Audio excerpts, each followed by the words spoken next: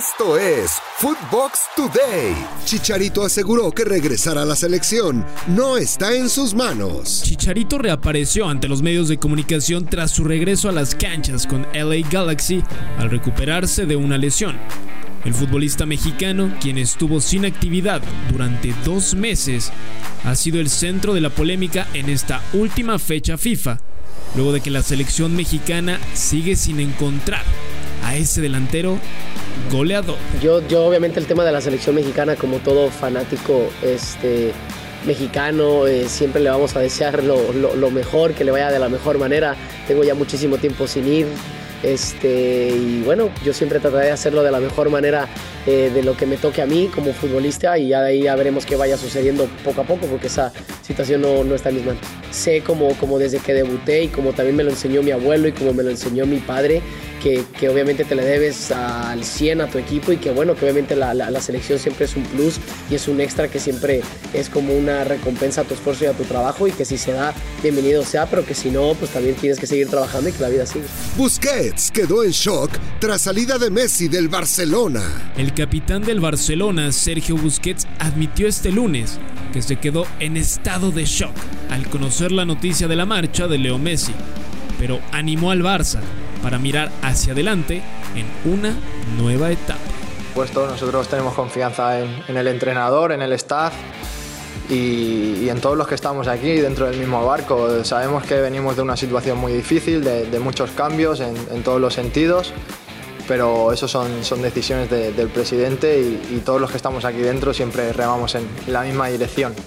La sobta, un estat de shock per tot el que era Leo pel Barça. Giovanni Dos Santos en la mira del Real Zaragoza.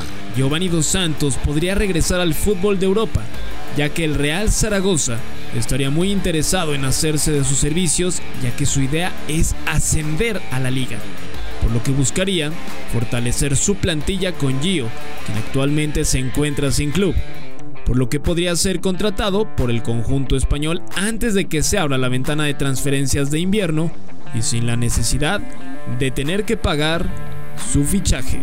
Javier Tebas cree que el Madrid tiene dinero para fichar a Mbappé y Haaland. Javier Tebas, presidente de la Liga Española, afirmó que la economía del Real Madrid es muy buena y que si Florentino Pérez se lo propusiera en el próximo verano, podrían fichar a Kylian Mbappé y Erling Haaland.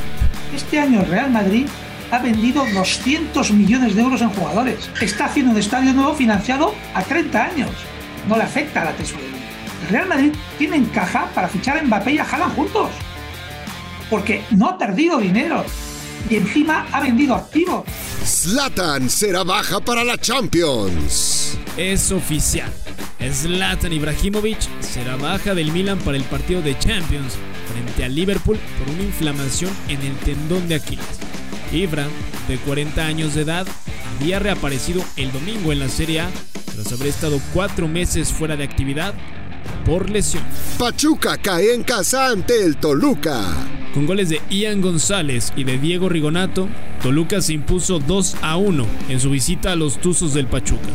Tras el partido, el técnico de los Diablos, Hernán Cristante, reconoció una vez más el trabajo de Rubén Sambueza como pieza clave de su equipo.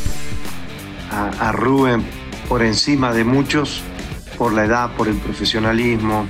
Estuvo él también afectado en la semana, estuvo trabajando para recuperarse y fue una duda. Y hoy lo tenés en la cancha diciendo que aguantaba los 90, agarrando la pelota, jugando, haciendo transferencias rápidas, cambiando de posición cuando se lo necesita. Es un gran jugador, es un gran tipo, es un gran compañero, y si hace diferencia es porque todos dentro del equipo lo son también. Esto fue Footbox Today, un podcast exclusivo de Footbox.